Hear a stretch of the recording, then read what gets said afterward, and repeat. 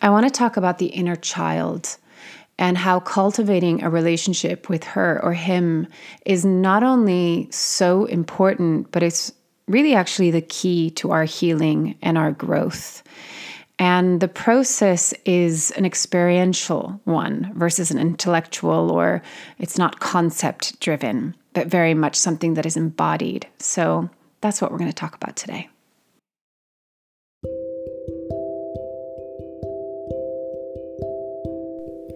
This is Corinne Bloom, and you're listening to Raw Conversations.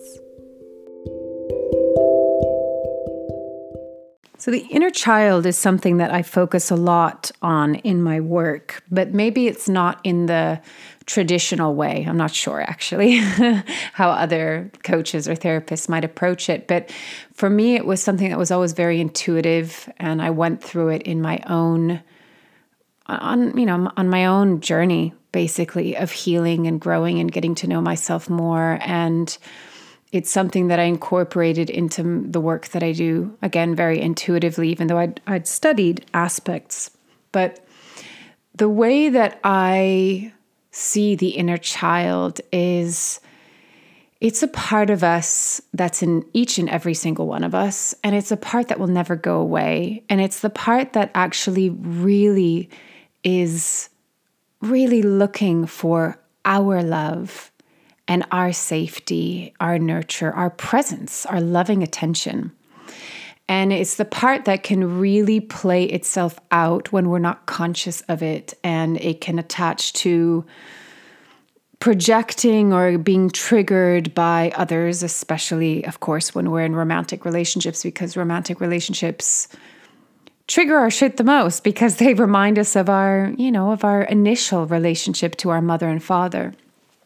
So the reason why it came up today is because I really love when this happens. I had a client that I had worked on and off for many years, and I hadn't spoken to them in a while, and I had a really lovely catch-up chat. And one of the things that was said was, "Oh, I get it. I just get it now. Like something clicked and I get it. I had the experience of it." And I'll explain what it is in a moment. And like not even a week after that, a really dear friend of mine said the same thing. She's like, "Corinne, I've been doing all this inner child work, and now all of a sudden I get it. Like after years and years, I just get it." So one of the things that I want to say right off the bat is, and this is why I said that it's experiential. It's not just a concept. The client even said, "God, it's everything that you had said and you'd spoken about for years. And I understood the concept of it, but I didn't really have the feeling of it until just now." So the thing about doing this work, and particularly when we were working with the really deeper aspects of ourselves, our wounding, our fears, our triggers, our patterns, which they all go back to the inner child. It's something that can only really be experienced as a means of learning. So how do I clarify that? It's not like you read a book and you're given step 1, 2, 3, 4, whatever. And then you're like, "Oh yeah, okay, I got that." And as my friend said, and then you can just shelf it. Like this process isn't that you pick up the book, you read it, you get the message and you shelf it and that's it, you're done. It's very much an experiential process that takes time. Sometimes it takes years, sometimes it takes decades, but it doesn't mean that nothing is happening. And I get that a lot with clients that they say, "God, I'm trying so hard and I'm aware of this and I can tune into that and I can feel this feeling now and I get why I'm getting triggered, but nothing is changing." Whereas I would point out that a year ago, you didn't even have that awareness, right? So that's already a big step, but they can find themselves going, "God, I can see everything, but nothing is happening, nothing is changing." And the thing is because that takes time. And it's one of those things that you don't really see what's going on until you've reached a marker where you can look back and reflect and go, "Oh, okay, I see how much work I've done." Because again, this isn't a concept. This is an experience. And the way that you get to the place where you finally get it, like it just, the penny drops and you're like, you have that aha moment, is it takes practice again and again and again. You have to continue to show up. You have to continue to listen and pay attention and give yourself that loving attention. It is a process that takes time, because what you're doing is you're building and cultivating a relationship with yourself. You're showing up in new ways. You're rewiring really old programs and patterns. And we kind of, as humans, we're very strange, because in some ways, we're very easily programmable. And I had another friend that said, why is it so easy to get wounded and it takes so long to heal from that wounding? It's a really good question, because it can really impact us. And there's a trauma, and that's stored in the cellular body, in the emotional body. And then we create stories, we create beliefs, we create whole systems, we create realities based on that initial ouch, right? The pain of separation, the pain of abandonment, rejection, lack of love, lack of presence. There's so many different reasons. We're very sensitive beings. We're innately vulnerable. And this is why I think embracing our vulnerability is so important, because it's really just embracing our humanity and knowing that it's okay to be sensitive. I'm a highly sensitive person. I no longer see that as a weakness. I see it as one of my superpowers, but it requires taking care of. So it's this journey that you set foot upon is not an instant one, for whatever reason. But because it takes time doesn't mean that nothing is happening and that you're not growing and healing and evolving in the process. It's just that sometimes there's a certain, I actually say it's really important when you're doing this process to stop in certain moments and to reflect, to look back, see how far you've come. Because we live in a very instant coffee culture, right? We want everything one click away to just I have that, that's done. And this kind of work just doesn't happen that way. It doesn't mean that it has to be long and arduous, but it just means it takes dedication and commitment and persistence and practice, like anything. It takes practice, and that the goal shouldn't be the destination, but the journey is getting to know yourself and learning to accept and love yourself more and more and more, which will be the key to your liberation and a sense of peace within yourself. I don't even like to use the word happiness, because if we're just in the pursuit of happiness, it's kind of like saying, well, sadness isn't okay. I'm not okay until I'm happy. And what I find about doing this work is when I feel that I'm at peace with my state of being, no matter if it's happy, sad, angry, I'm okay with it. I'm okay with it. There's no judgment there anymore. That's peace. Peace is, it's okay to be me. So it's so wonderful when I speak to either, a friend or a client where the penny is dropped and they've gotten it, and how both of them said, it's in the experience. Wow, all this time I was trying to get my mind to figure it out. It's, you can grasp onto certain concepts, right? I can explain to you the process, right? So I often will go, okay, what's the pattern? We look at the pattern, but immediately I go into what is the feeling? That's your story. That's the pattern. That's the dynamic that you get into in relationship with your parents, with your friends, with your own self-talk. But immediately once that's there, that, we don't have to go into that. Otherwise, you're just getting caught in the story, and you can analyze it for 15 years and nothing will change, because it didn't happen in your mind. It happened in your body. The trauma happened in your body. The wounding happened in your body.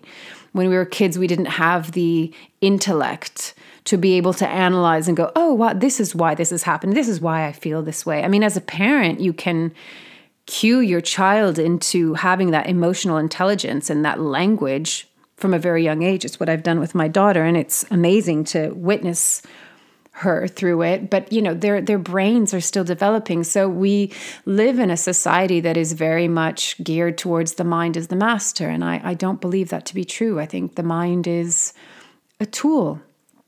It's I say servant, but I don't mean it in a hierarchical way. I think It's just a tool.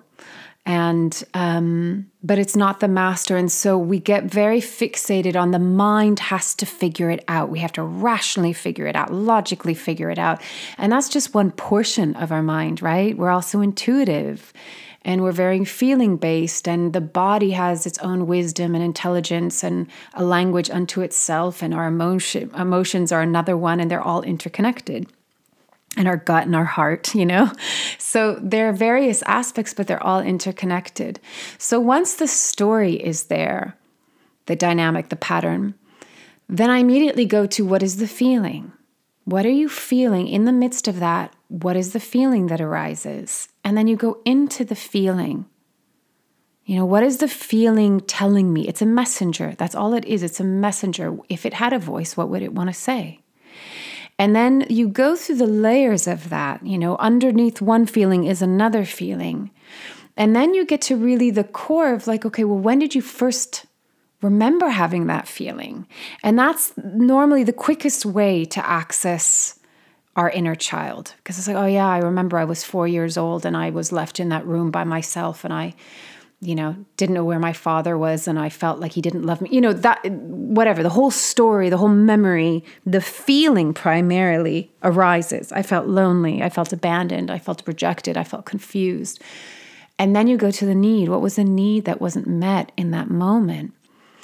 And, again, that's very individual to each person, but I see a lot of similarities. And when I say what would have made that part of you feel okay? Like, what did the little child need in that moment in order to feel safe, to feel seen, validated, loved, included, like whatever it is that the need was? 99% of clients will say, I needed a hug, because a hug really encapsulates all of those things: love, attention, presence, validation, approval, safety, comfort, nurture, not feeling alone, being held, being supported. So this is the process kind of in a nutshell. Now, once you have that connection and you've accessed the inner child within you, it's a relationship that you're going to cultivate for the rest of your life. Like, it's really until death do you part. That is the relationship of a lifetime. It's not going away. You can't divorce it. You can't separate it. You can abandon it. You can ignore it. You can reject it, but that's where your pain is going to lie. And that's why a lot of people are stuck in a loop of suffering and pain and getting triggered and taking things personally and defending and attacking, because the inner child is not being held within you. And it's feeling alone and abandoned and rejected and neglected and not good enough and not worthy and unlovable and insignificant and incompetent. And it's not until you do this work and you turn towards yourself and you go into your fear, into your anxiety, into your pain, essentially, and you learn that she or he is at the core of it, and you hold her. You hold him. You listen. You show up with presence, without judgment, with just compassion and heart.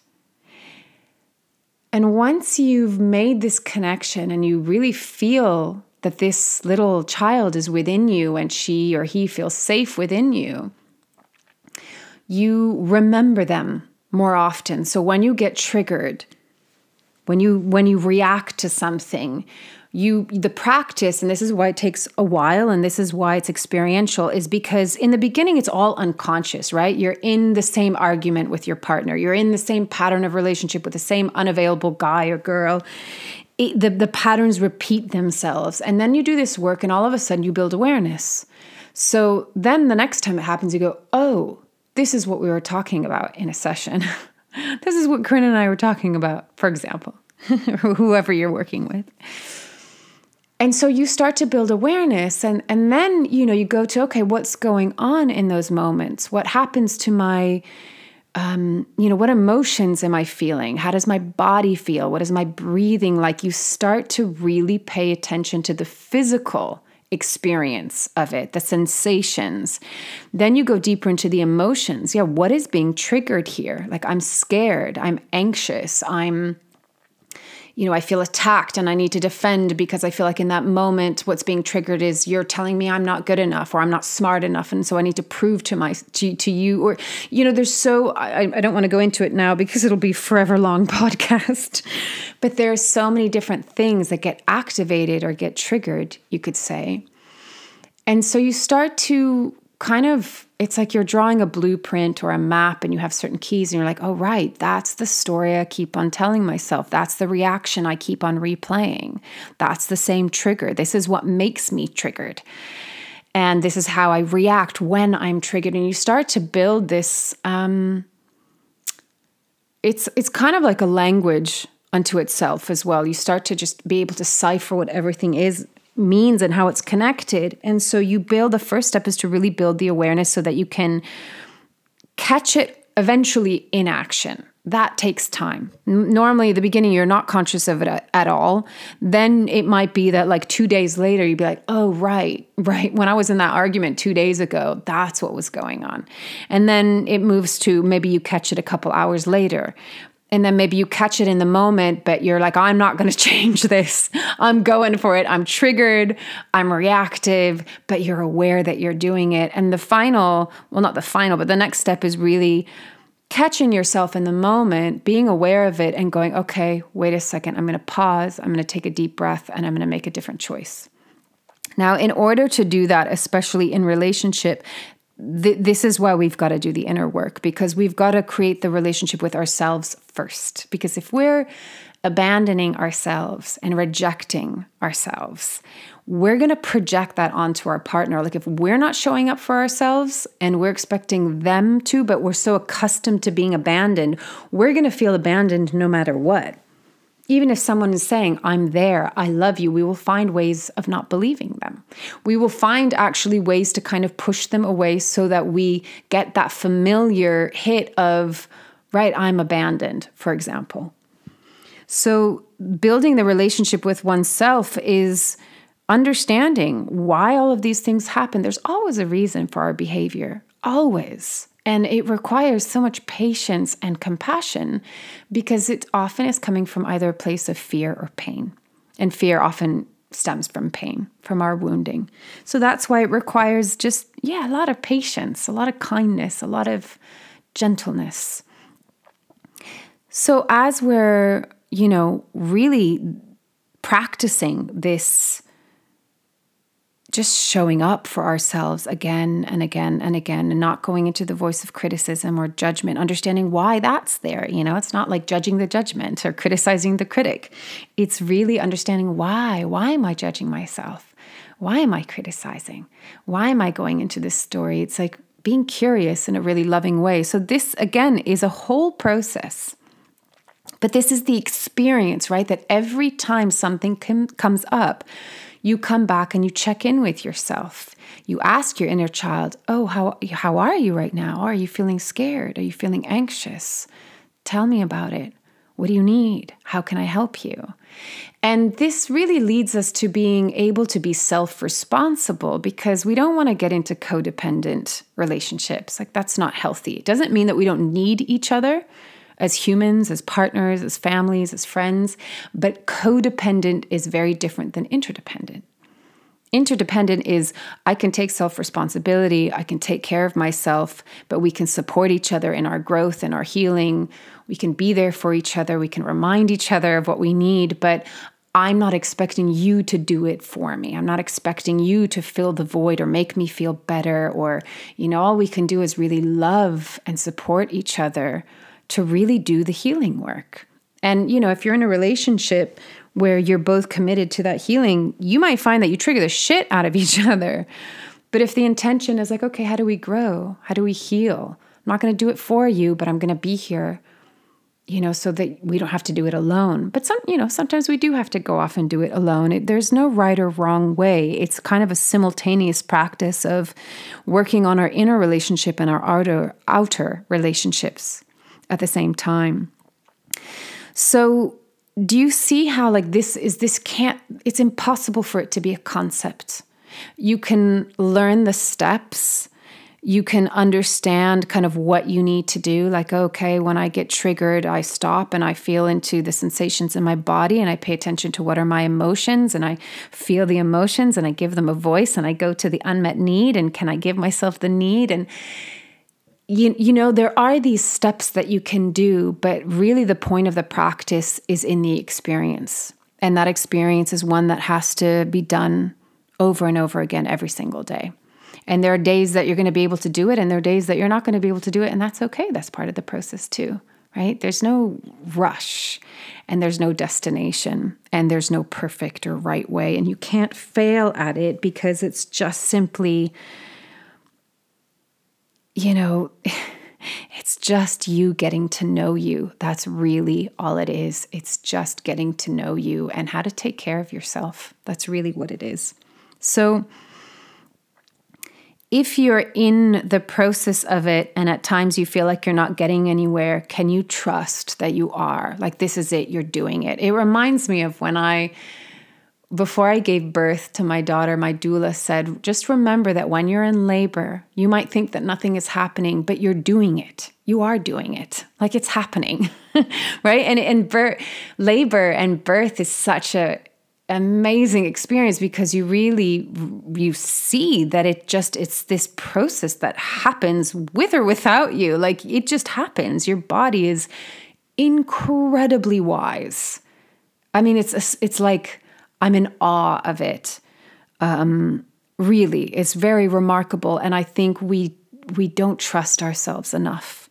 And this is another thing that I just want to tag onto it. When you're doing this work with the inner child, a lot of what comes up is, do I feel safe?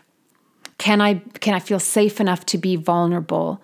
And we often look for safety in our environment or in the other person, you know, to create that for us. And that's absolutely relevant. Absolutely.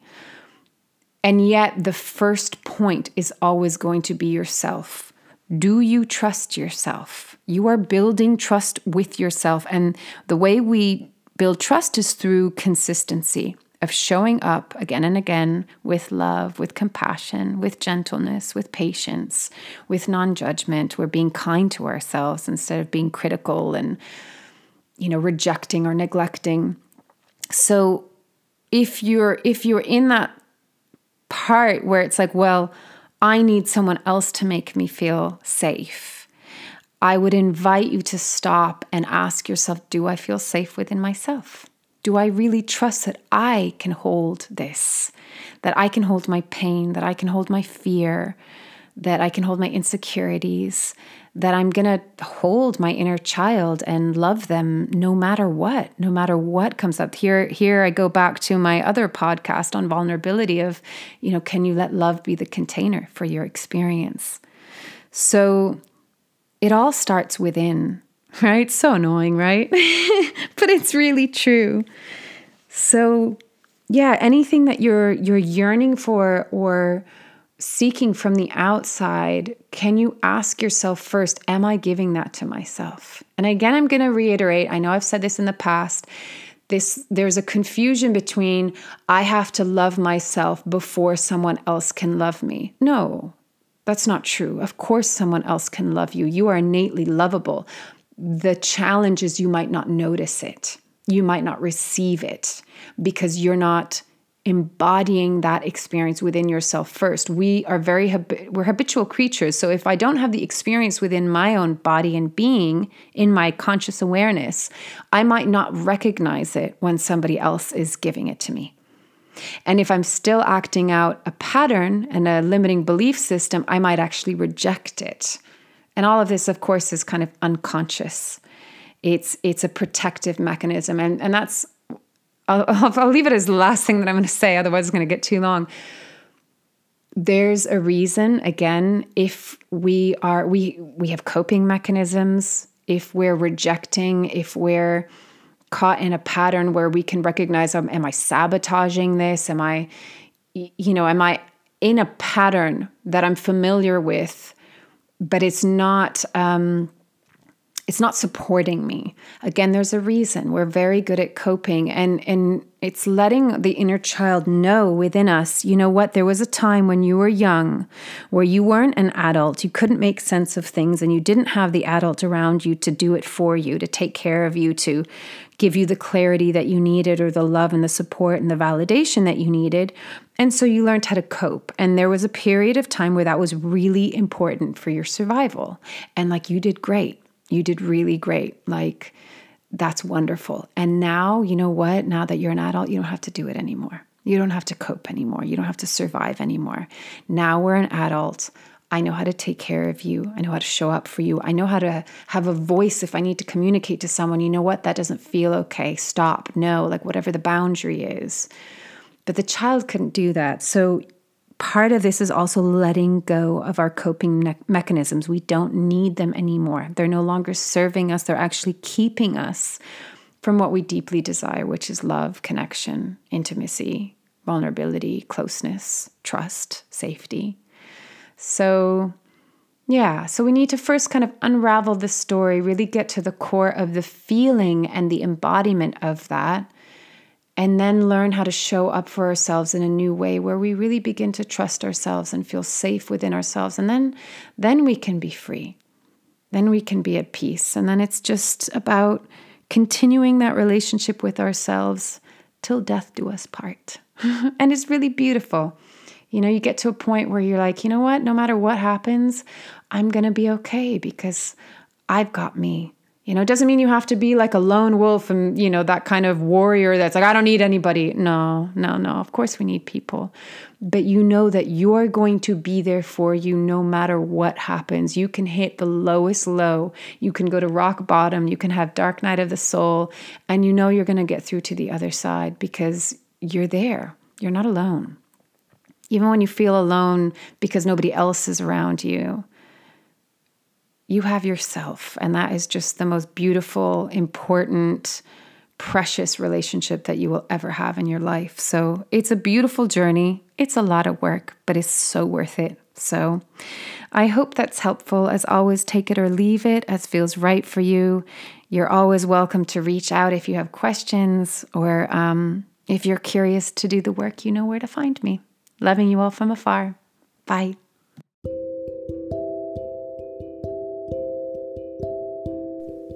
You've been listening to Raw Conversations with Corinne Bloom. Thanks so much for showing up, listening in, and being a part of the conversation with me.